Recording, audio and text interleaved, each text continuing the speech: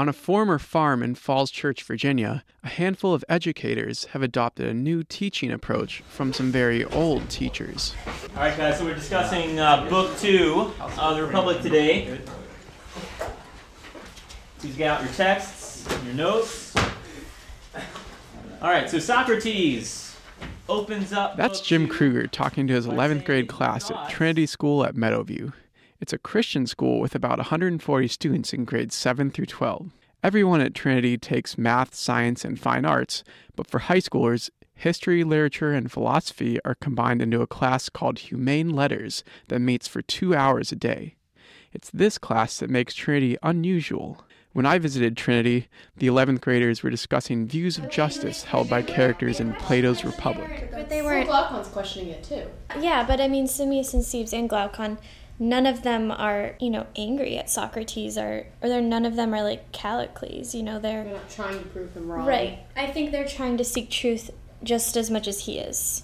No, yeah, that's true. I think that he really does believe it, but he might not be thinking as critically as Socrates is, because Socrates has thought this way for his whole life. In Humane Letters, students learn history mainly through primary sources, focusing on Western intellectual history. They read and discuss works by the likes of Aristotle, Rousseau, and the American Founding Fathers. Why assign high schoolers such heady philosophical reading? Andrew Zwerneman, headmaster of Trinity, thinks that most schools aren't challenging teenagers enough intellectually. I think it's very countercultural. I don't think Americans expect teenagers to be able to rise to things that are noble and grand in vision.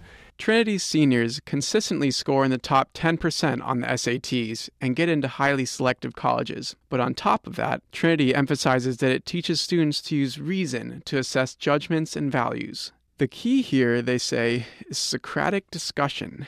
In Humane Letters, the teacher asks questions and guides the conversation, but mostly takes a back seat as the students hash out the meaning of a text. There's an awful lot of talk in management theory about critical thinking skills. A lot of the experts on that will tell you that the best way to train people in critical thinking is through Socratic instruction.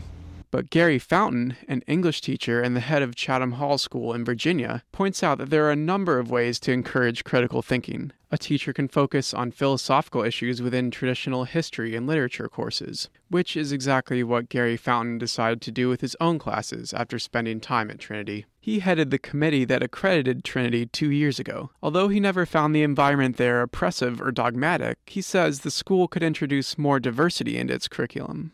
Curriculum is very Western male-dominated.